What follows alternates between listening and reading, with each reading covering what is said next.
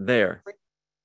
Thank you very much. We are in John 16. So this is Jesus's farewell speech, so to speak, to his disciples, the 11 of them. Judas has gone. He's already talking with religious leaders to betray Jesus. He may already be looking for Jesus. So this was in the upper room. Most scholars think they've left the upper room and then they're now walking, and he's teaching them as he's walking. And they're headed to Gethsemane, where he'll be arrested after praying to the Father. So that's where we are. He's told them about the Holy Spirit. You find as you read these chapters, if you have a red letter Bible, it's mostly red letters. It's Jesus talking, the longest portion on all of Scripture, where you just hear a pretty long monologue with only a few questions here and there, all from Jesus. He's trying to calm down his apostles. They are worried about being deserted, so to speak, that he's going to be leaving them. I don't think they fully understand what's going on. We'll talk about that later tonight. But he's told them he's going to give them the Holy Spirit, and he's going to tell more about that tonight. Let's see. So things are going to look really bad, is what he wants them to know. But he tells them that they're absolutely going to have great joy as well. So we'll talk about prayer as well, as Jesus does. Anyway, so I know that you're awake. Say amen. Amen. Yeah, that's pretty good. Okay, those of you on Zoom, say amen or wave your hand or make a face or do something funny. Okay, great. John chapter 16. I'm going to pick it up in verse 1, even though we're going to start discussing in verse 6. All this I've told you, this is Jesus talking. All this I've told you, that you will not fall away. And although they fall, they desert him, they don't fall away, do they? Judas does, the other 11 do not. Verse 2, they will put you out of the synagogue. In fact, a time is coming when anyone who kills you will think they're offering a service to God, like Paul was doing, right? Verse 3, they will do such things because they've not known the Father or me. I have told you this so that when the time comes, you remember I warned you about them. I didn't tell you this from the beginning because I was with you. And Jesus, when he was with them, was the one taking most of the persecution, not Peter, James, John, and Andrew, and the others. But now, verse 5, I'm going to him who sent me. He means God the Father. Notice he speaks of God as if that's his destination. He doesn't say, I'm going to heaven. I'm going to him. I'm going to God. And they're synonymous, aren't they? If you're with God, that's heaven. I'm going to him who sent me. None of you asks me, where are you going? And we said last week that two people did ask him. Peter asked him, and Thomas asked him. Peter asked him in chapter 13, verse 36, Thomas in chapter 14, verse 5. But they both ask him with a motive that is sort of, poor me, poor us, you're leaving us. It's not about, they're not worried about him, where he's going to the cross, going to die for them, going to be in the grave 3 days, going to go to heaven. Tell us about heaven. It's really, the motive is all about us. What about the violin playing? Poor me, poor us. So the heart of the question doesn't have a seriousness about it when they ask him. Rather, verse 6, Jesus says, you're filled with grief because I've said these things. What things? He's leaving, going to be betrayed. Peter, the leader of the apostles, he told them a couple chapters ago, is going to deny him 3 times. That had to have gone over like a lead balloon as well. So you're filled with grief, and they were, he knows. Verse 7, but very truly I tell you, it is for your good that I'm going away. Unless I go away, the advocate, the helper, the counselor, depending on your translation, it's parakletos in the Greek. It means all of those words, one that comes alongside to help. It's the Holy Spirit. Unless I go away, the Holy Spirit will not come to you, the advocate. But if I go, I will send him to you. So they are so used to having Jesus around. He provides for them, protects them, teaches them. They really love him. So of course, they're sad that he's going to be leaving. He's saying, this is much better for you. Have you ever thought, as I have, I kind of wish I was alive at the time Jesus was on the earth, so I could watch the miracles and hear the teaching and follow him and what have you. I got news for you. I don't think it'd be that easy. I think you and I might not have believed in him. Oh, no, I know I would have faith. Listen, we believe because we have the Holy Spirit. Do these guys have the Holy Spirit? No. That's why they're always messing up, arguing about which one is the greatest. Can I sit on your left side and him on your right in heaven? And how many times should I forgive my brother? They're constantly asking questions. They don't have the Holy Spirit. You and I, if we were alive at that time, I think it would be hard to believe some dude from the sticks, Galilee, is the Messiah. I think the miracles would be interesting to watch. I intend to check out the DVDs in heaven and watch them, if you can do that. But I don't think it would be that easy. In a way, it's easier now because you and I have the whole Bible. They had the Old Testament, no New Testament yet. We have the whole Bible. We see 2020 hindsight. Oh, that meant this. And we've all been taught and what have you. These guys are winging it going, I don't understand all this. What do you mean you're leaving? I left my business. Peter left his wife temporarily and kids. You're leaving? They can't believe it. He's telling them, basically, translation, without the Holy Spirit, you cannot spread this Christianity thing worldwide. With him, there's no limit to what you can do. They turned their world upside down because they had the Holy Spirit. Why couldn't Jesus just tell God, I'm going to stay here, bring the Holy Spirit now? Have you ever asked yourself that? He has to go to heaven to have the Holy Spirit come back. Okay, so couldn't he just ascend to heaven? No. Why? Because he came to die. He came to die for the sins of the world in the place of Jeff and Joanne and Joe and everyone else that believes. And the reason he has to die first is there's a blockage, a wall of separation between God and men, which is sin. Okay, but we'll try to be better. No, we won't. There's still no payment for the past sins unless he dies and rises from the dead and then ascends to heaven. There can be no Holy Spirit because the Holy Spirit cannot indwell a body that's full of guilt and sin. It just can't happen. With the Holy Spirit, with Jesus' death and resurrection, he goes to heaven. The sacrifice he's made is accepted by God. We know that because he rose and ascended and was received at the right hand of the Father. Hebrews says that and elsewhere. So then he can send the Holy Spirit, which can go into each and every individual believer, no matter where they are and wherever they head out to. Now he can send them out in a way he never could before. And their faith would never be as strong as it was as soon as they get the Holy Spirit. They are confused. I'll show you in this chapter and the next one. They think they know what's going on and they don't know. Just 7 weeks later, roughly, is Pentecost. They get the Holy Spirit, and Peter, who denied him 3 times, preaches an ingenious sermon, and 3,000 people get saved. You think he took a quick course in theology, or did the Holy Spirit speak through him? I'll let you figure that one out. Unless I go away, the advocate, the Holy Spirit, will not come to you. But if I go to the cross, to the tomb, rise, go to heaven, I'll send him to you. Christ sends the Holy Spirit.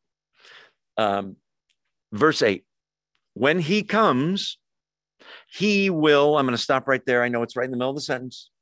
There are those that believe, they think about God the Father. Okay, Yahweh is his personal name, or Jehovah. Okay, Jesus Christ, the Savior of the world, the Messiah, personal pronoun, he. But when it comes to the Holy Spirit, there's people that think it's kind of like a force. Jehovah's Witnesses think this. It's not a personage. It's a force like gravity or electricity. It's a power. The personal pronoun he is used of the Holy Spirit every time. There is a word in Greek for it, meaning the gravity, it made me fall. You could say that in Greek or Hebrew. You can't, they never do that here. It's always he. The Holy Spirit speaks. He's a personage. He doesn't have a personal name. It's not Jesus, God the Father, which is Yahweh, and Harry, the Holy Spirit, or anything. We don't know what his name is. He's the Holy Spirit. He tends to not call attention to himself. He only calls attention to Christ and a God the Father.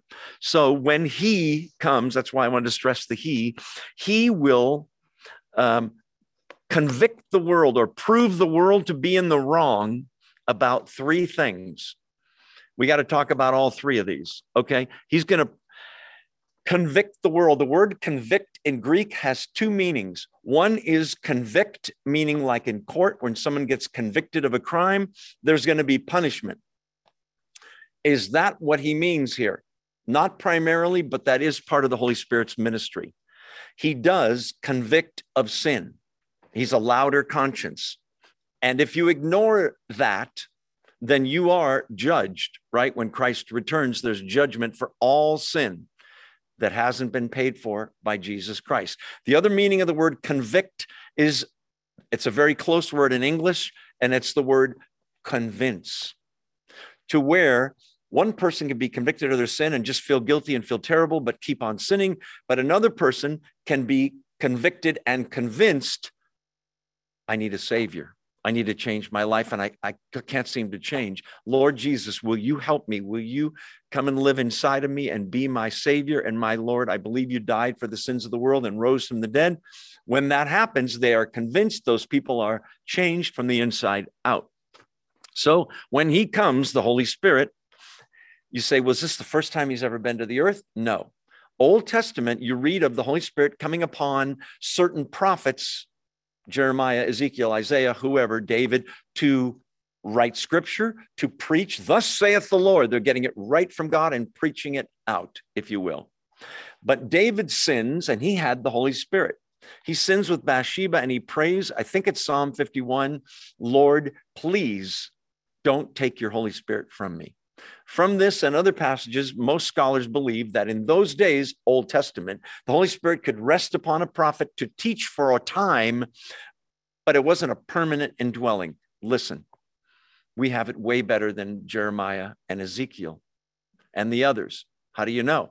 Because the Holy Spirit takes up residence inside of a believer and never moves, doesn't pack his bags and move out. You can grieve the Holy Spirit with your sin, but he does not leave you. Paul uses the word sealed with the Holy Spirit, the promise. So he's going to prove the world wrong or convict the world about three things: sin, righteousness, and judgment. Okay, let's look at each one of those. And there's a couple different meanings. By the way, in the Old Testament and for the apostles at this time, they would have been convicted mainly by the Old Testament scriptures. Maybe John the Baptist they heard, who made them realize their sin. Jesus could have convicted them, and their own consciences. Okay, sin, let's deal with that one first. What's sin? First of all, it's an outdated word. You say sin to people like, oh, come on, sin. Such a King James word, sin. It's just people making mistakes. Everybody makes mistakes. The word in Greek is hamartia, okay? And it means missing the mark. The perfect thing God has for you to be and do and say, missing the mark. And you can miss by a mile or miss by this much, but it's still sin. When I witness to unbelievers, I introduce the subject of religion by saying, have you noticed there's a lot of trouble in the world? Oh, yes. Yeah, absolutely. I mean, you could say injustice. Yes, injustice. Yes. Stealing, people looting buildings and stealing stuff, breaking windows, smash and grab. Yes. And racism. Yes. And all this perversion is that, yes. And people abusing children, and you murder and unjust wars. You can go on and on and on and on. And rape. Yes, that's a sin. And all the bad stuff in the world. You know, there's a Greek word for that. It's hamartia. People are very impressed. Oh, and you know what hamartia is? Sin. But if you say sin, you already lost them. So I always explain that since the Garden of Eden, there's been hamartia everywhere. And the only anecdote is either you pay forever for yours, or Christ paid on the cross a couple thousand years ago. No other way to deal with it. Well, I'm just going to be good and I'm going to outweigh my bad deeds with good deeds. You can't do that. So he's going to convict the world regarding sin. Sin, listen, is the truth about man. Romans 3, and goes back to the Old Testament, says, there is none righteous, not one. All have sinned and fall short of the glory of God. To varying degrees, I may have sinned way more than she did in my life, but we're both sinners. If you sin, you're a sinner, right? And the damage is done. Sin is the truth about man. Righteousness is the truth about Christ and God. Totally sinless, totally perfect. And judgment is the inevitable combination of the truth about man and the truth about God, that he's righteous. He has to judge sin. Remember, at this time, he's about to be convicted. 7 different trials are going to occur. He's going to be convicted as a sinner and sentenced to death. The world convicts Jesus of sin, and he's the righteous one, and they think they're righteous, and they judge him. And by doing so, the Jews bring judgment on their whole nation. Let's see. By the way, that convincing thing is in 16:8 is sin, pointing out sin toward repentance, convincing, to change people's mind. So the verbs I want you to notice in the text of verse 8: sin, past tense; righteousness, present tense; judgment, future tense. Wanted to point that out. Okay, and he's going to clarify it. Let's look at verse 9 and then 10 and 11, and then we'll talk about it. About sin, because people do not believe in me. Jesus talking. You say, wait, I thought breaking the 10 commandments, stealing, lying, cheating, committing adultery, having other gods, I thought those were all sins. They are. Not honoring your father and mother is a sin, right? One of the 10 commandments. Okay, so don't people go to hell for those things? Yes. But ultimately, there is really one sin. The one sin that will guarantee you will go to hell is to live and die your whole life and never believe in the Lord Jesus Christ. That is unforgivable. That's the unforgivable sin, if you will. So these people are going to convict him and kill him, and the Holy Spirit's going to convict people about sin, making them aware of theirs and their mistake and what they're doing to the Lord Jesus. Okay. So let's read all those verses. Sorry. Verse 9, about sin, because people do not believe in me. That's the big sin. Verse 10, and about righteousness, because I'm going to the Father, where you can see me no longer. Okay, that one at first was a little confusing to me. Anybody else? Okay, sin, we understand. He's going to convict the world of sin, verse 9. What about verse 10? About righteousness, because I'm going to the Father. When Jesus was on the earth, he was, for the first time on planet Earth, folks, the only visible picture of perfect righteousness, sinlessness, absolute perfection with God. He lived his life. He never sinned. He never said, thought, or did anything that was outside the will of God. He was doing that job, convicting the world of righteousness. That's why sinners hate Christianity. That's why sinners at that time hated the Lord Jesus Christ. It's very convicting to be around someone who is perfect, right? Okay, so that's the righteousness, because he's going to the Father. They're not going to see Jesus anymore. So who's going to do the convicting about righteousness? The Holy Spirit will.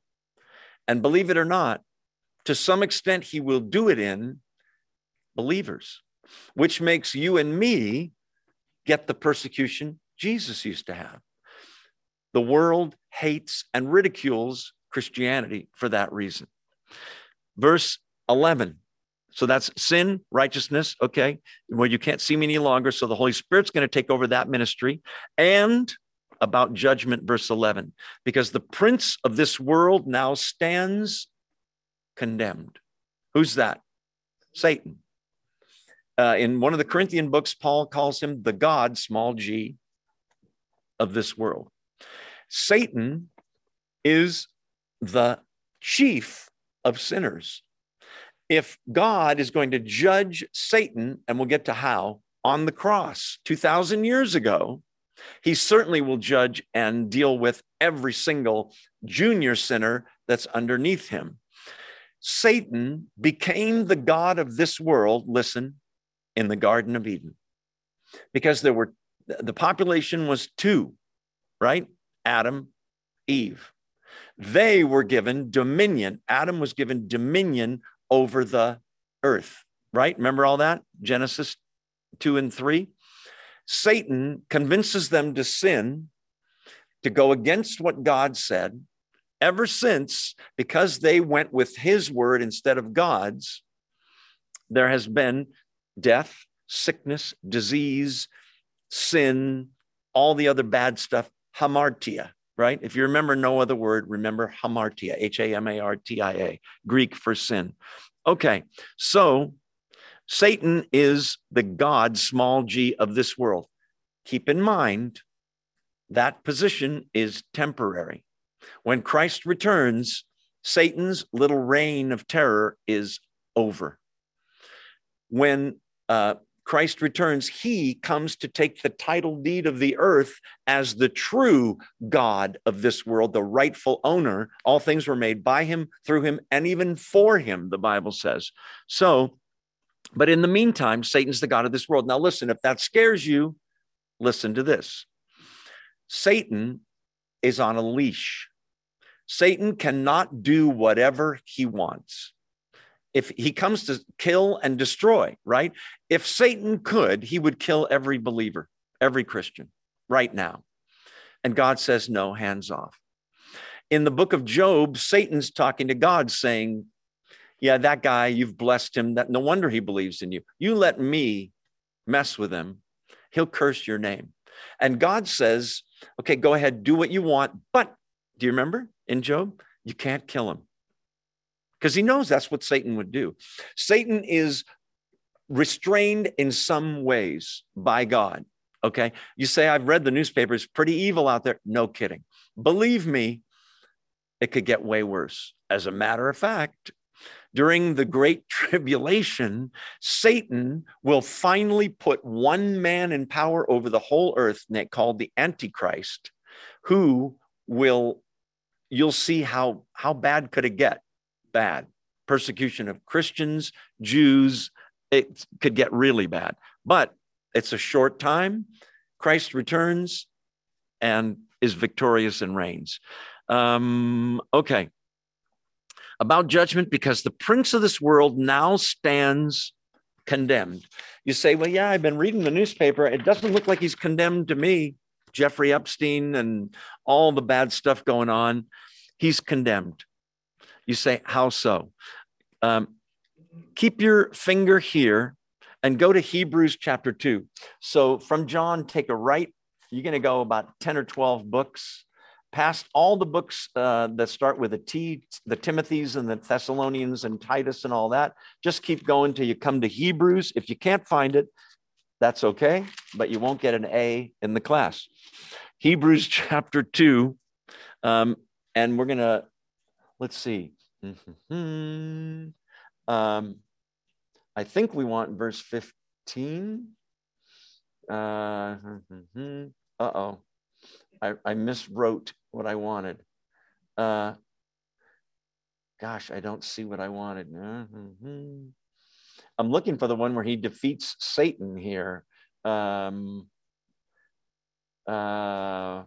suffered death so by grace he might taste death for everyone. That's verse 9. I had it as verse 15. Anybody see it? Oh, well. 14. Since the children have flesh and blood, he too shared in their humanity, so that by his death he might destroy him, that's the devil, who holds the power of death. That's the devil. Thank you. Whoever said that, you get an A. What's going on there? The devil's power is death. Walter Martin used to say, human beings, the death rate is still 1 per person. Everyone's going to make it. Everyone's going to die of their last disease or their last accident. No exceptions. God has the right to make an exception. Why didn't Jesus stay dead? Because he never sinned. The wages of sin is death. Satan made that happen. People have been dying ever since. Jesus comes, dies on the cross, takes away the power of sin for those who believe, so that Jesus says they never die. You say, well, Christians do die physically. Yes. Spiritually, they live on instantly. I believe for a believer, the moment a believer dies, there is no distinction. They still feel like they're alive, coming out of their body, going to heaven. It's a beautiful thing. Oh, death, where is your sting? Remember all that in one of the Corinthian books. Okay, go back to John now. Actually, you know what? We might go to Colossians 2. I lied. Okay, so from John, take a right, go past the 2 Corinthian books, then you come to Galatians, then Ephesians, keep turning, Philippians, next one, Colossians, short book, chapter 2. Hopefully the teacher got this one right. If not, I think we should fire him, don't you? Pick it up in verse 13. When you were dead, Colossians 2, when you were dead in your sins and in the uncircumcision of your sinful nature, this is before you were saved. Yes, Paul, go ahead. God made you alive. He quickened you with Christ, born again. He forgave us all our sins, having canceled the written code, that's the law, with all its regulations that was against us and that stood opposed to us. He took it away, nailing it to the cross. It's as if you and I had a big, long rap sheet with God. All those things you did, Joe, in the 60s and 70s. Yes, Christ says now, I paid for all of that on the cross. He's mine. Keep reading. And verse 15, having disarmed, it's like knocking the guns out of people's arms that are bad guys. Having disarmed the powers and authorities, he made a public spectacle of them, triumphing over them by the cross. Listen, Satan is a defeated foe. He's already been sentenced by God. It can't be reversed. He's still at work. He knows his time is short. I don't know how short, because I don't know when Jesus is coming back, but he's a defeated foe. And his end will be Revelation 20. He's captured and thrown into the pit for 1,000 years. Jesus reigns. He lets him out briefly. There's a brief rebellion. Jesus takes him and throws him and the Antichrist and the false prophet, all three, into the lake of fire. That's the end of Satan forever. You never will worry about sin, Satan, temptation, death, sickness, ever again, forever. No wonder heaven is so wonderful. Okay. No wonder Jesus can say, because I live, you shall live also, because he rose from the dead. By the way, Habakkuk chapter 1, verse 13 says, speaking to God, your eyes are too pure to look on evil. You cannot tolerate wrongdoing. No wonder the Holy Spirit can't live in an unsaved person. People will be convicted of righteousness because they will also see their own self-righteousness and how faulty it is. If you read Matthew 5, 6, 7, that's the Sermon on the Mount. Remember the Sermon on the Mount? It's a 3-chapter sermon by Jesus, all red letters, in which he's trying to show the Jews, you think you're righteous and you're wrong. In that passage, he says, you've heard it said, you should not commit murder, right? And most of the people in that audience would be going, yeah, I'm good on that one. Keep going, preacher. And he says, but I say to you, if you even hate your brother or say you fool to somebody, you're just as guilty. In other words, oh, I'm not okay on that one. You've heard it said, you shall not commit adultery. But I say, oh, adultery, no, I'm good on that one. But I say to you, if you've even looked at a person of the opposite sex with lust once, you're guilty. What's the point? To make him feel guilty? Yes. Why? To make him feel bad? No. To make him so uncomfortable, they say, well, then I'm throwing my hands up. Well, what am I supposed to do? Amen. Oh, I need a savior. Otherwise, there's no hope for me. Amen. In the middle of that sermon, he says, be as good as you can be. No. Be pretty good. Wouldn't that be great? You just go, oh, he's going to grade on a curve. Do you know what he says?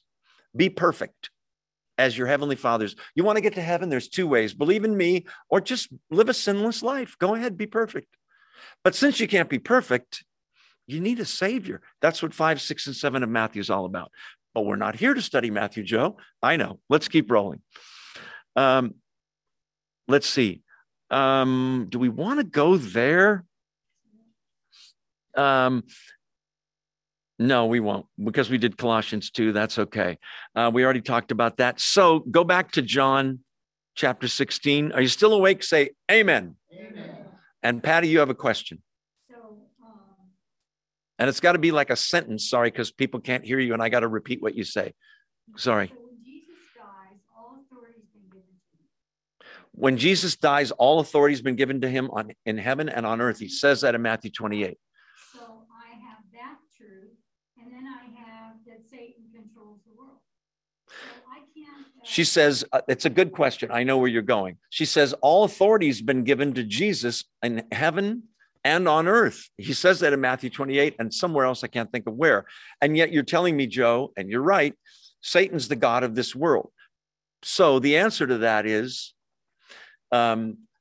President Biden was elected in November of 2020.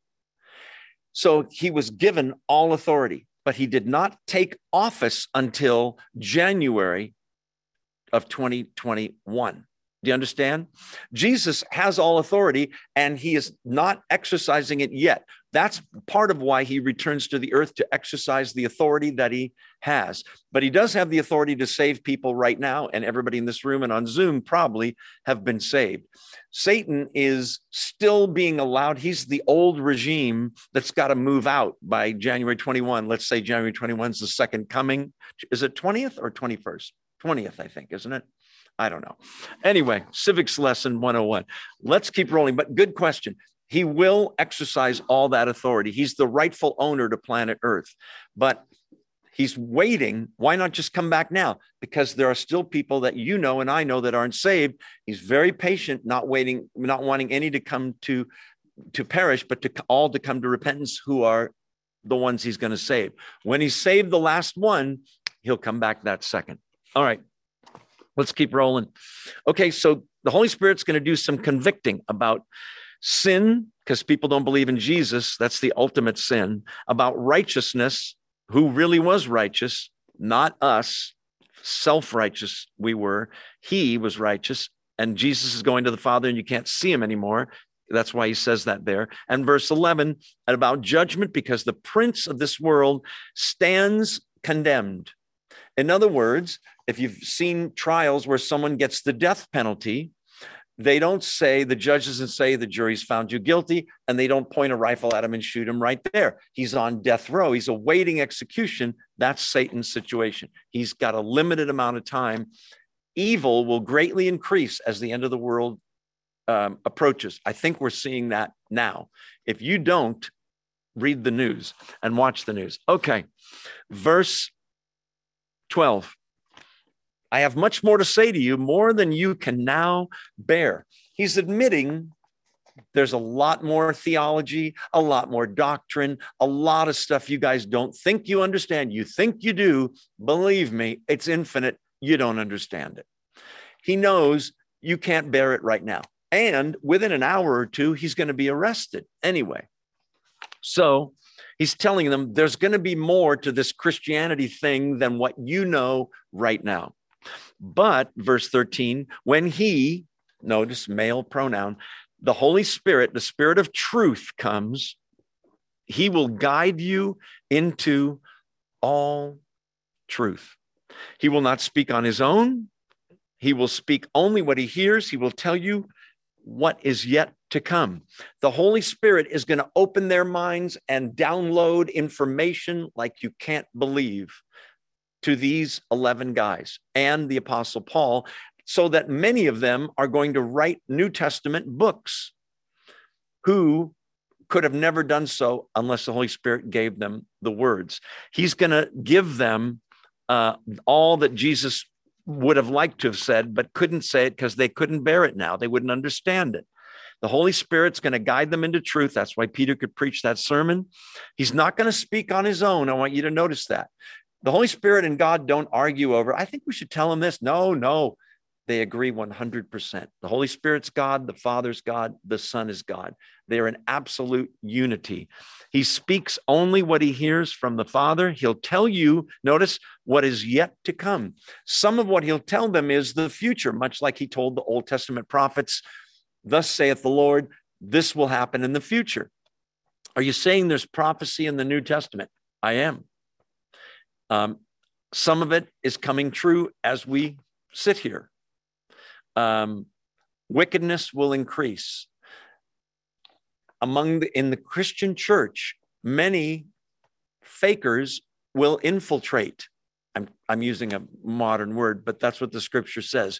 And they will assemble for themselves teachers who will tell them what their itching ears want to hear. Turn on Christian TV and you might see some ear itching going on, right? Where they're just telling him, you're a good person. You just need to speak words of faith and good things will happen to you. You can have your best life now, said Joel Osteen incorrectly. I don't want the best life down here. My best life is in heaven. I'm looking forward to that. Okay. Where were we? Okay, so the Holy Spirit is going to speak the words. Every word of the New Testament, folks, is breathed, God breathed. Okay, this is one of those paradoxes. We don't talk a lot about it. What's a paradox? Two apparent contradictions. You say, well, those both can't be true. And they are. Jesus, fully God. Okay, I got it. And fully man. Well, which is it? It's both. Okay. So who wrote who wrote First Peter and who wrote Philippians and who wrote the Gospel of John? John wrote John, Peter wrote First Peter, and Paul wrote Philippians. Okay, I got it. The Holy Spirit wrote every word. Well, which is it? It's both. Do I understand it fully? No. He inspired the words. And what's interesting is the style of writing stays with the person. John writes very differently than Paul. And yet every word comes from the Holy Spirit. How did John remember these 4 chapters of red letters? He had a really good memory 60 years later. No, that's when he wrote it around 90 AD. The Holy Spirit almost made him, I believe, see the whole thing again and hear it and write it down. He's not guessing at these words.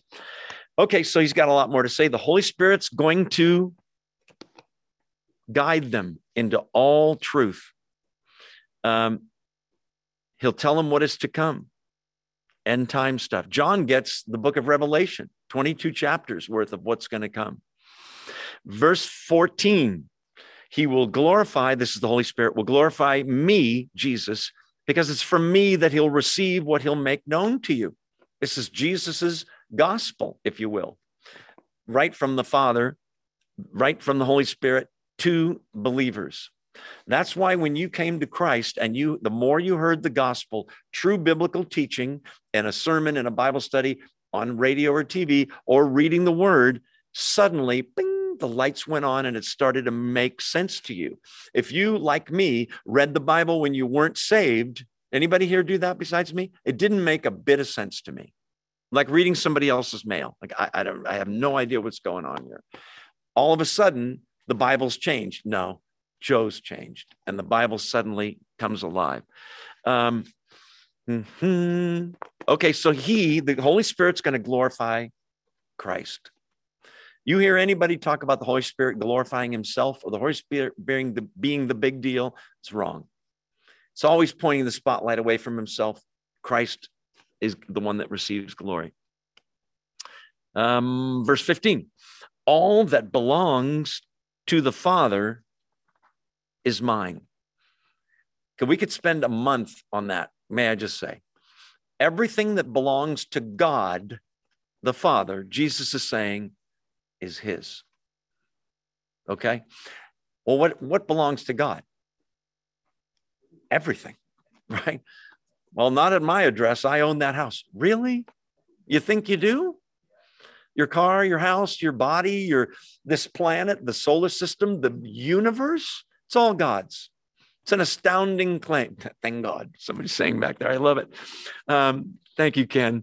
All that belongs to the Father is mine. It's another way of saying what Patty said a minute ago, isn't it? Jesus says, all authority has been given to me. It's all mine. All the deeds of trust have all been signed over to me. It's astounding. But listen, let me make it a little personal for you. Imagine that somebody died and we're reading the will now, okay? And the will says to, and it's your name. Oh, I'm going to get something. I'm going to inherit something. What matters is, well, what did the guy have that died? Well, nothing, had a couple shirts and a pair of pants. Oh, great. Do I get the pants or the shirt? On the other hand, if the guy is the richest man in the world, you're all ears, aren't you? What do I get? You're going to inherit what Christ has, Christ's riches. That's where we get our inheritance, heaven, being with him.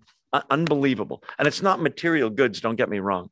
We're going to take our 2-minute break in just about 2 minutes. So stay tuned. Are you still awake? Say amen. Amen. Okay. Very good. On Zoom, are you awake? I see you. See you, Susan, there. Okay. Let's keep rolling. All that belongs to the Father is mine, verse 15. That's why I said the Spirit will receive from me what he'll make known to you. The Spirit is going to make known exactly who and what Jesus is and what he has. And guess whose it is now? You are co-heirs, the Bible says, with Christ. It's an incredible thing. Jesus went on to say, verse 16, in a little while, you'll see me no more. And then after a while, you'll see me. What? At this, some of his disciples said to one another, what? What does he mean by saying in a little while, you'll see me no more? And then after a little while, you will see me. And because I'm going to the Father, they kept asking, what does he mean by a little while? We don't understand what he's saying. What is he saying? In a little while, you're not going to see me anymore. Okay. That could mean when he gets arrested. Most of them don't see him again, right? Peter and John kind of hang out outside the trial and they see him again. It could mean when he dies, right? Oh no, that's so final. We'll never see him again. And for 2.5 days, they don't see him. That's a little while, a couple of days. And then you'll see me again. He rises from the dead and appears to them and freaks them out. You remember Luke 24, they think they're seeing a ghost. And he says, I'm not a ghost. Look, I have flesh and bone. Notice he doesn't say flesh and blood. He bled out for you and me. I've got flesh and bone. And he says, do you have anything to eat?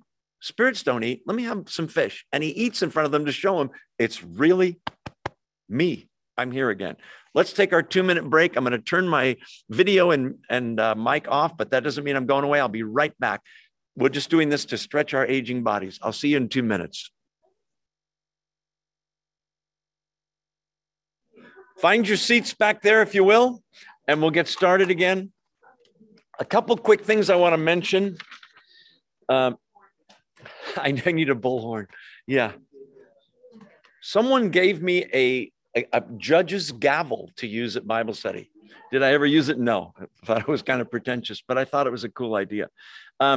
Jesus is going to, he says the Holy Spirit's going to give them more information. You say, well, where is that information? That's the 4 Gospels, the whole New Testament, the book of Acts. It's all the epistles. It's Revelation. Yes, thank you. It's all of the above. Jesus gives them the rest via the apostles and the writers of the New Testament. So Luke wasn't an apostle, but he writes 2 books of the New Testament. And neither was Jude. Anyway, we're going to skip that for now. I had a couple of things I wanted to tell you. Other reappearances of Jesus, you say a little while, and then would be, some scholars say, Pentecost, where Acts chapter 2, the Holy Spirit shows up. You remember? Tongues of fire, wind, incredible evangelism goes on. All kinds of people get saved. It's Jesus coming back in the form of the Holy Spirit, who, by the way, is called a couple times the Spirit of Christ. Kind of interesting. Yeah, we talked about that. Yeah. Yeah, and we talked about that. Okay, let's keep rolling. So he just said a little thing that sounds like a riddle. After a little while, you'll see me no more. Then after a while, you'll see me. So verse 17, what? They have no idea. I want you to notice verse 17. Did you notice something unusual? Verse 17, at this, some of his disciples said to one another, listen, do you have a question? It's okay to ask your pastor. It's okay to ask me. You know what? Ask God. They should be asking him. He's right there at the table or walking, and they're going, what does he mean by that? Why don't they just ask him? They're asking one another. They don't have the Holy Spirit yet, hence the confusion. Why ask somebody else without the Holy Spirit? Let's ask the only guy there with the Holy Spirit, Jesus, what did you mean? So he has to butt in. Notice verse 18, they kept asking. The tense of the verb is ongoing. What does he mean? I don't know. What do you think he means? I don't know. What does it mean? What does he mean by a little while? We don't understand what he's saying. Verse 18. Verse 19, Jesus saw that they wanted to ask him about this. See, they're kind of embarrassed to say, okay, I'm this dumbest one here. I don't get it. What I learned in college is the smartest guy in the class is the guy that says, I don't get it. Could you explain that again? While the rest of us are going, we get it, and thinking, I don't know what he's saying, right? The smartest one is the one that asks the question. So Jesus says, I know that you want to ask me about it. Verse 19, are you asking one another what I meant when I said in a little while, you'll see me no more, and then after a while, you'll see me? Here it comes. Very truly, I tell you, verse 20, that's his way of saying, listen up, this is very important. Verily, verily, I say unto you, truly, truly, I tell you. Verse 20, very truly, I tell you, you will weep and mourn while the world rejoices. What? What's that? That's the death of Christ. The arrest, the whipping, the beating, the horrible, torturous death he died that you deserved and he took, that I deserved and he took. The world goes, yes. Remember, the world in the Gospel of John, cosmos is the Greek word. It means the unsaved world. Satan, demons, and all unsaved people. The ones that yelled, crucify him. All those phony Jewish religious leaders that yelled, crucify him, that stirred up the crowd. They rejoiced. They had barbecues and parties and piñatas. The day Jesus dies, we finally got him. You, verse 20, will weep and mourn. No wonder. They put everything into this ministry and he's dead. Plus, he's their friend and they love him. And they know he was innocent. They mourn, the world rejoices. Got the picture so far? Okay, verse 20. That was, you will grieve, but your grief will be turned to joy. There's two extremes for you. They aren't a little bummed out Friday night. They are grieving, right? None of them can bring themselves to deal with the dead body. It takes Joseph of Arimathea and Nicodemus to deal with the dead body. Where's Peter, James, and John, his best buddies? Hiding in the upper room, freaked out. He's dead. A bloody mess. They beat him up and killed him.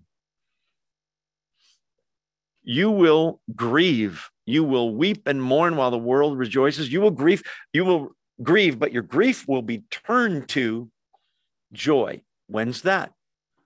Sunday morning, right? Friday's a bummer. Saturday's a bummer. On the third day, he rises. And they rejoice, but not at first.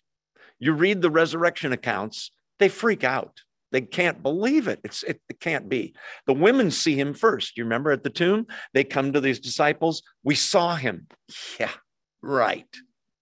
Wives' tales, old ladies' tales. That's what they call it, the disciples. But Peter and John run to the tomb, you remember? And the tomb's empty. What do you know? But they still haven't seen him. But there's hope now. It's beautiful. You will grieve, but your grief will be turned to joy. May I parenthetically say, I'm going to pull that scripture out for a second, and I'm going to apply it to you. Have you grieved? Are you grieving now? Are you sad about the way your life is? Are you sad about the way the world is, or the country is, or your family is, or your friends are, or your finances are, or your health is, or you lost a loved one, or whatever it may be? Listen, your grief will be turned to joy.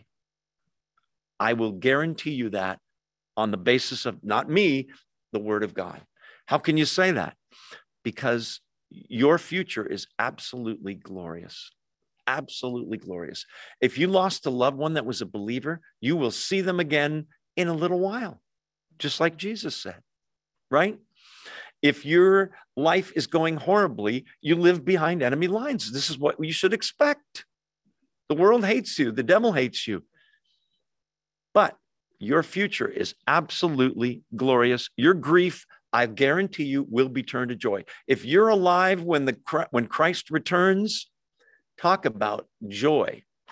If you die before that, in an instant, you'll be joyful in heaven with the Lord. Okay. Verse 21, he's going to give them an analogy now. A woman giving birth. Verse 21, a woman giving birth to a child has pain, birth pangs. Can I get an amen, ladies? Okay. They don't sound that happy about it. I watched 2 babies being born. I'll tell you right now, if men had the babies, the population of the earth would be way, way less. Way less. God knew what he was doing, giving the women that task. A woman giving birth to a child has pain because her time has come, right? The thing about birth pangs, by the way, birth pangs are used in Matthew 24 when Jesus talks about the end times. He calls wars, rumors of wars, pestilence, famines, conflicts, false prophets. He calls those things in Matthew 24, don't turn there now. He calls those, listen, birth pangs or birth pains. The thing about birth pains that as a man, I never knew, I know it now, is they start kind of mellow. Oh, little pain. And they're far apart. In 20 minutes, oh, another little pain. Oh, we better start timing the pains, honey. They get more and more intense, ladies, and closer and closer and closer and closer in time, don't they? In the same way, those birth pangs at the end of the world are going to happen. Earthquakes, famines, all that stuff I mentioned are going to happen closer and closer together and bigger in scale. All leading up to a new birth. Were you talking about when Christ returns? Yes. Are you talking about when Jesus rises from the dead? Yes, both. He's primarily talking about the second one. Watch. A woman giving birth to a child has pain because her time has come. But when her baby's born, she forgets the anguish, the pain, because of her joy that a child is born into the world. Translation, boys, you 11 are going to have a huge bummer for a little while. When I die, you're going to grieve. Okay? That's a birth pang. And it's going to be very hard for you. Peter's going to deal with the guilt of denying him 3 times. The others are going to deal, all of them abandon him at Garden of Gethsemane when he gets arrested. They all split. They're all going to be dealing with that and the loss of their friend and the fact that the guy they thought was a Messiah is now in a grave. Like, what just happened? And yet the birth is he comes out of the earth, raised from the dead. And that is so glorious. They're going to forget how much of a bummer it was those other 2.5 days.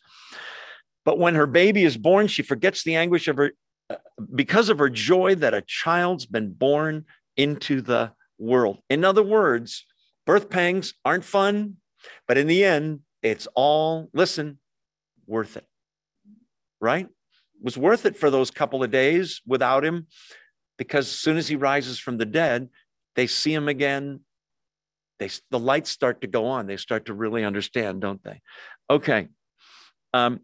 So with you. Now he's talking about a woman with birth pangs. Now he's going to explain it. Verse 22. So with you. Now is your time of grief. It's about to start. You're going to see me freak out in Gethsemane, and you guys are going to fall asleep on me. Remember that? Stay awake and pray, boys. Remember, they're all out like a light. But verse 22, I will see you again, and you will rejoice. And no one, this is interesting, will take away your joy. Your joy will remain. Your joy will abide. In other words, there'll be conflicts. There'll be other things in your life, but you'll have a settled joy that everything I told you was true, that I rose from the dead, which is a picture of what will happen to each of you, 11, and all of you in this room and all of you on Zoom and anyone who believes. I will see you again and you'll rejoice. No one will take away your joy. Does that only apply to him rising from the dead? I don't think so. Most of the scholars I read said it applies to the second coming as well. Might even apply to Pentecost when they get the Holy Spirit. But when we see him again, second coming, we will rejoice and no one will take away our joy. Verse 23, in that day, you will no longer ask me anything. Very truly, I tell you, my Father will give you whatever you ask in my name. Okay, so 23 needs a little bit of explanation. Let's see, do we want to go there yet? No, I don't think so. You know how you can tell if you're a little nuts if you talk to yourself. Anyway, and then you answer yourself. That's even worse, right? Yeah. You know what this is? Mental floss. Okay. Just trying to keep you awake. Let's keep rolling, shall we? Okay. What's he saying here in verse 23? In that day, you'll no longer ask me anything. Okay. He's talking about not just the resurrection, not just the post-resurrection appearances. He's talking about it's the death, the resurrection, and the ascension into heaven. That's an important part people forget of the salvation Jesus Christ provides.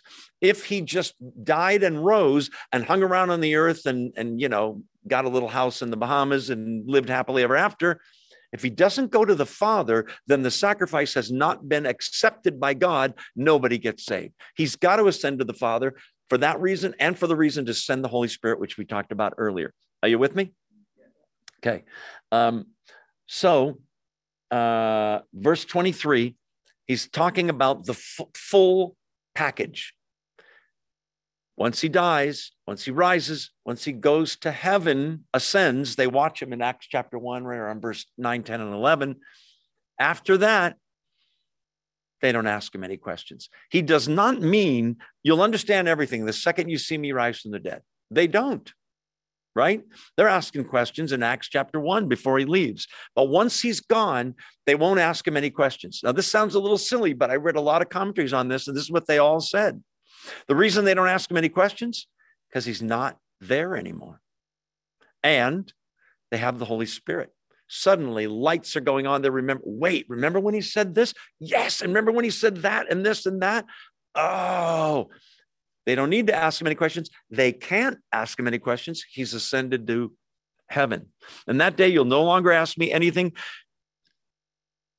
But there's a bonus. Very truly, I tell you, this is still 23. My Father will give you whatever you ask in my name. Because questions-wise, they won't have any questions because the Holy Spirit will be filling them, okay? However, they will have needs and concerns because they're about to be sent. Thomas is going to go way into the east, into India. Some people say even into China, spreading the gospel. Some are going to go north. Some are going to go west. They spread out. And there's going to be great need because Christianity at that time is a fledgling little group of people. Okay, a few disciples, a few hundred, maybe a few thousand, and they start spreading out. As persecution happens, it makes them spread out.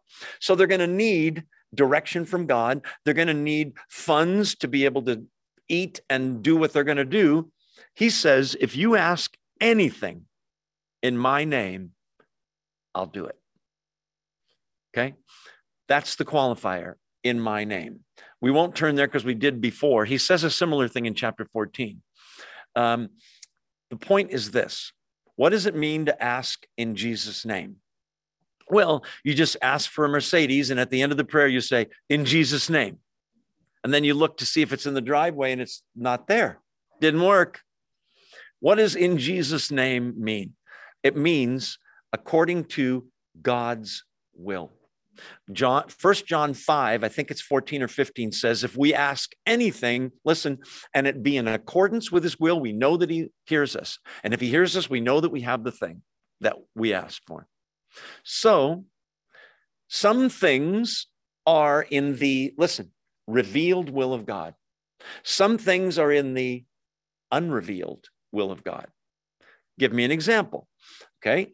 Unrevealed will of God. I've got a job opportunity in Seattle and another one in Houston. I don't know which one to take. I'm praying, God, will you show me which one I should take? It's in the unrevealed will of God. You can't look that up in the Bible, right? In the book of Job. Oh, wait, it's Job. Never mind. On the other hand, so you just pray and ask God, please show me. Close doors to one and open doors to the other. Please lead me. Unrevealed. Okay. Revealed will of God. Should I try heroin, Lord? Now you're laughing, but you'd be surprised. Should I date this girl instead of my wife? And, because maybe that's what I want to do. You don't have to ask. Revealed will of God. The answer is no. Don't do it. Should I get drunk? Do you really need to ask? Some things we don't know. I'll tell you this. Have you asked and you get nothing? Do you know what that is? Wait. That's what it is. He's building your faith. I'll guarantee you, if it's his will, he'll do it, or something better, not something worse. But we ask in his name. In other words, it is a prayer that is asked based on what Jesus would want. Cheat on my wife, get drunk, try heroin. No. Spread the gospel, probably, right? But his timing is not your timing. Have you done this? Lord, I really need this, and I'll give you till Thursday at 2:30 to make it happen. Who are you? Who am I? You think he's at heaven going, set a timer for Thursday at 1? Kind of silly. We don't know some things, but whatever will bring glory to Christ, that's a good thing to ask yourself. Does the Mercedes bring glory to Christ? Yes, I'll put Jesus on the license plate, I promise. Does it bring glory to Jesus? Okay, no. Rolex watch? No. A ministry, witnessing to somebody, you're praying for your unsaved loved ones? Yes, right? I'll give you a revealed will of God prayer that you can pray, and I will personally guarantee you he will answer this prayer. You ready? In your life, there's one particular sin that you deal with more than the others. We all sin in a variety of ways, I get it. But there's one area, anger, not being forgiving to others, lust, stealing, lying, coveting other things, or wanting personal approval from people, which is a way of making yourself get worship, which is violating the first commandment. Have no other gods before me. Okay, whatever your main area of sin is, let's say it's alcohol. Let's say it's drugs. I can't stop using drugs. I can't stop drinking. Can't stop cheating on my wife. Okay, if you pray to God, please, Father, in the name of the Lord Jesus, take away from me the desire for that. Do you think God would say, no? No, that's totally his. What prayer actually is praying God's will, listen, back to him.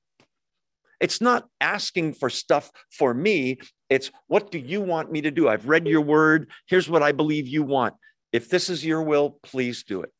Central phrase, I say it a lot in the Lord's Prayer, thy will be done. That's the best thing always. We think we know what we want. If a 3-year-old prays, he's going to pray for candy, candy, candy. Not good for you, right? So the answer is no. We don't realize we pray for candy a lot, right? Okay, here's a weird one, though. Prayer. I'm in a lot of pain, God. Please get me out of this. I'm in a jam. Get me out of this. We've all done that. Come on, right? It's understandable. Who likes pain? Who likes being in a jam? However, God may want us in that jam a little while longer because there's a lesson he wants to teach us. Do I know what the lesson is? No. It might be humility. It might be patience. It might be faith. I don't know. But we can pray with the confidence, please, God, teach me all I need to learn from this situation. And then I pray you'd release me. I believe you will. But that earlier prayer I said, if you struggle with, I can't forgive so-and-so, if you give that to God and say, will you take that anger from me and give me a forgiving heart toward him? I guarantee you will do it. Why would he say, no, I want you to keep sinning? He would never. It's against his nature. Okay. You say, move on, Joe. Okay, I will.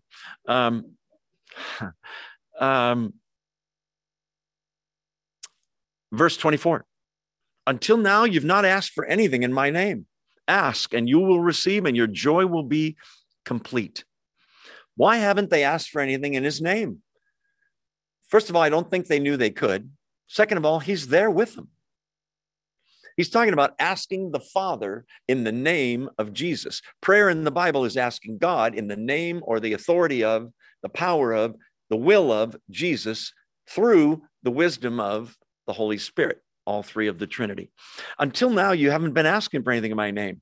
I'm not going to be here, guys, he's saying. So ask and you will receive. And your joy will be complete. We could spend a month on that phrase. Your joy will be complete. When I was a kid, I got a brand new bike, blue, 10-speed. Within a week, I had crashed on it and there was a scratch and it was like, 2 years later, it was stolen out of our garage on Kirtner Avenue in San Jose.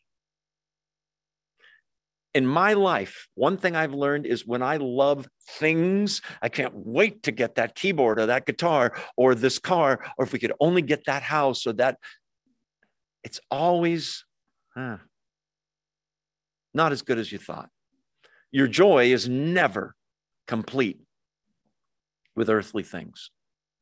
You remember the story of, this is a long one, but I'll try to make it quick. Do you remember the story of Leah and Rachel in the Bible? Old Testament, right? Genesis. Jacob falls in love with Rachel. Do you remember? I'll do anything for Rachel. I'll work for you for free for 7 years if I can have your daughter, dude, he says to the father. Remember? If I could have Rachel, that would be it. He worked 7 years for the father. Problem is, the father is a conniving criminal, just like Jacob is. And the father has an older daughter named Leah who's not as attractive. And the rule is the older daughter gets married first. So they have a wedding, and the father dresses Leah up with veils, and you can't really see who it is under there. And they exchange vows, and Jacob gets his first night alone with what he thinks is Rachel and spends the night with her and just has a great time. And there's that phrase in Genesis, but in the morning, behold, it was Leah. Listen, did you get a new bike? In the morning, behold, it's Leah. A new car, a new job. Look at the shirt. Oh, there's a spot on the shirt. It's always something. That's God's way of saying, don't get so attached to the stuff on this planet. It's all going to burn. In the morning, behold, it's Leah, right? However, praying to the Father in his name, praying his will back to him, behold, your joy will be complete. May I insert the words for the first time? Right? No husband, no wife, no child. If I could just have a child, if I could just have a perfect wife or husband or this house, nothing's going to do it for you. Nothing. Blaise Pascal, famous philosopher, mathematician, Christian, is the guy that coined the term that inside every human being, you can't see it with an X-ray or an MRI, there's a God-shaped hole, vacuum, and everybody knows it. And we try to fill that with stuff and good looks and money and power and fame and PhDs and Rolex watches and Mercedes, and nothing works. And then you put God in there, and what does it say? And your joy will be complete. Verse 25. Though I've been speaking to you, though I've been speaking figuratively, a time is coming when I will no longer use this kind of language, but will tell you plainly about my Father. Notice they still haven't asked, tell us about God the Father. What is it like being face to face? They're just, what about us, dude? We're going to be bummed out. Okay. He's been speaking to them sort of in parables, and in a little while, you'll see me and you won't see me, and then you will see me, all that, right? He says, pretty soon, I'm going to tell you plainly about my Father. He really does it to the greatest degree in Acts chapter 2 and following, when they get the Holy Spirit. Then they have the equipment to dial in to radio KGOD and hear everything from the Father they need to. Let's see. A time's coming. I'm not going to use that kind of language. I'll tell you plainly about my Father. In that day, verse 26, you'll ask in my name. I'm not saying I will ask the Father on your behalf. No, the Father himself loves you because you've loved me and have believed that I came from God. You say, what was that? Okay, listen. Some people think you need a go-between. Okay? So that's why Catholics will confess to a priest. So the priest can tell God, he's sorry. And then you say penance, which is sort of using prayer as a punishment, right?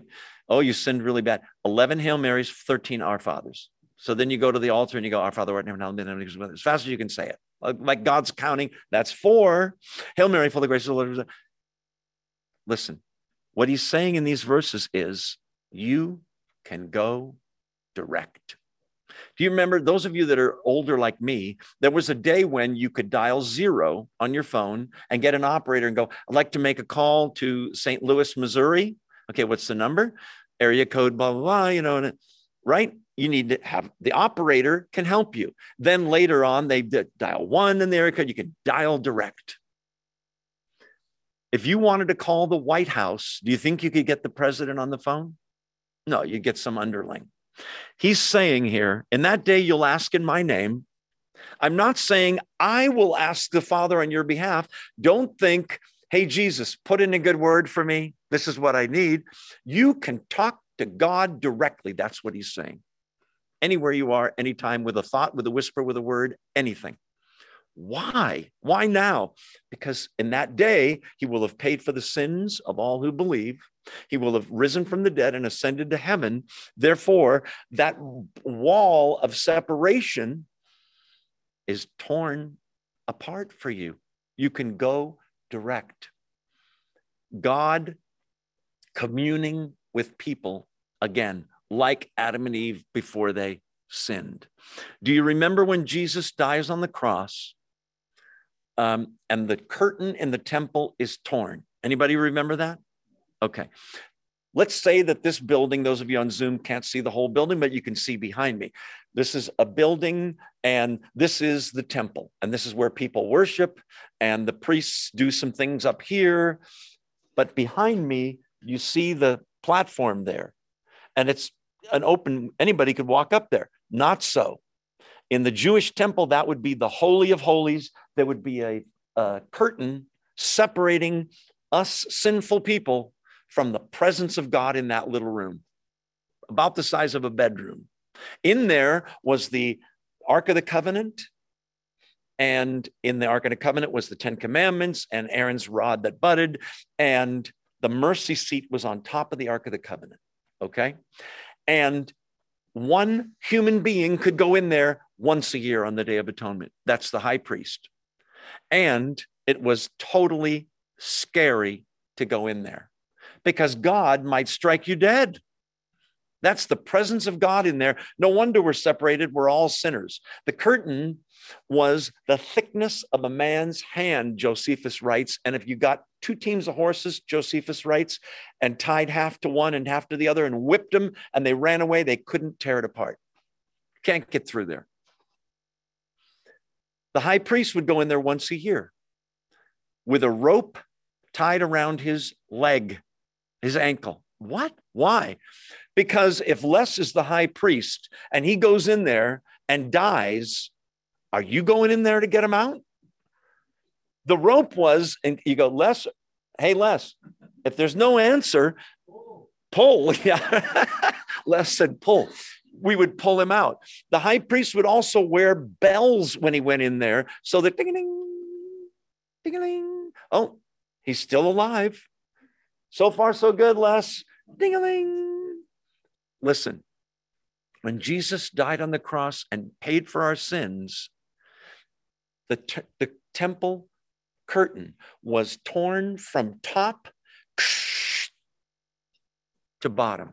Why from top to bottom? Because God was saying the wall of separation between people and God is now open for those who believe.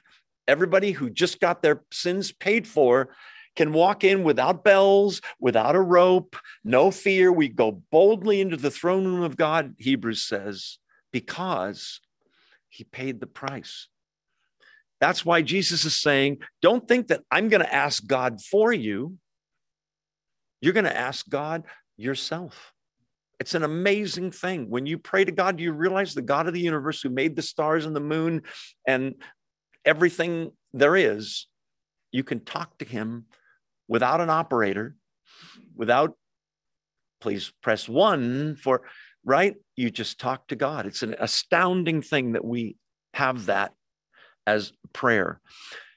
I'm giving a sermon this Sunday at the church, and I'll give you a preview of a weird thing we're going to talk about.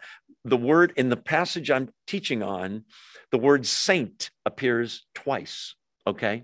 If you were raised Catholic, a saint is, oh my gosh, a saint is someone who died, first of all, who was so holier than everybody else that we can now pray to that person.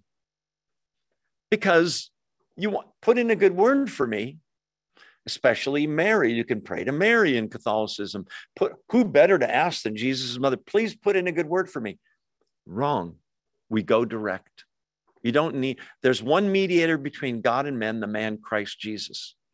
And even in prayer, we just pray in his name because he tore that wall, right, of separation.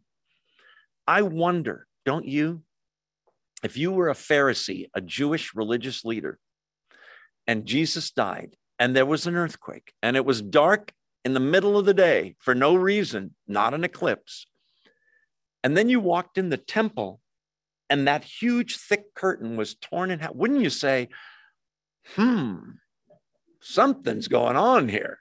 That's never happened. They must have quickly get some seamstresses in here. Let's sew this thing up. We can't let people see. This is a weird thing, right?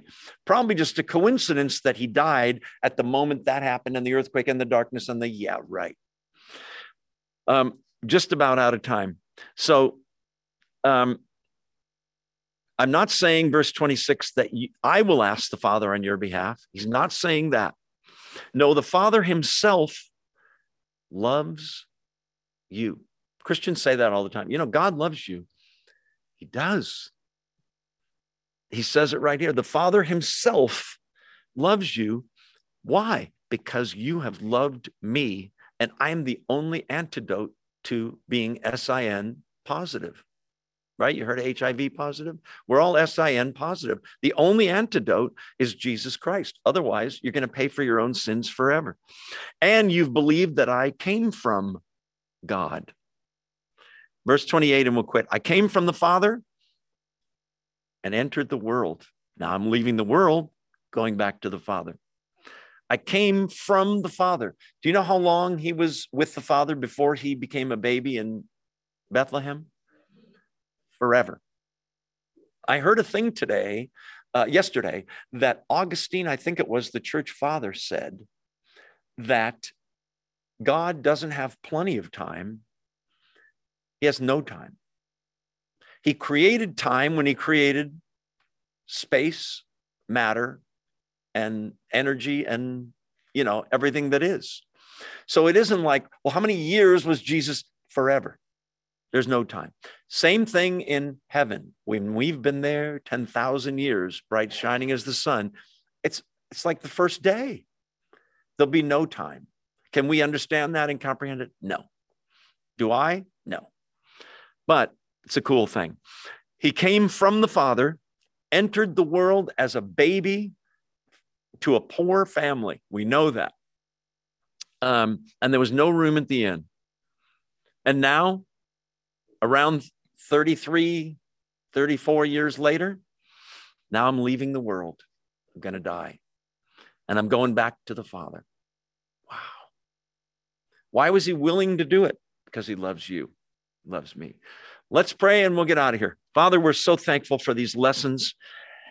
A lot to digest, God. Thank you for the gift of the Holy Spirit, God living inside of us. It blows my mind every time I think about it. Guiding us, leading us, illuminating us, making the Bible come alive, convicting us of sin, drawing us closer. What an amazing thing. Giving us the words to say when we teach a Bible study or preach a sermon or talk to a friend about Jesus. Thank you that, like birth pangs, today we see some things happening, God. And the time's getting closer. I don't know when, but in our world, we see these things. And although they're a little scary, we rejoice because what do you know? What you said, what Christ said, what the Bible says is true. And so we get the feeling that in a little while, we'll see you again. And we can't wait. But in the meantime, use us for your glory, God. We pray these things in Jesus' name. Amen. Thank you all for being here. Make sure you say hello to someone you don't know if you're here in this room, and those of you on Zoom, God bless you. Thanks for being here. See you next week, God willing. Thanks for coming.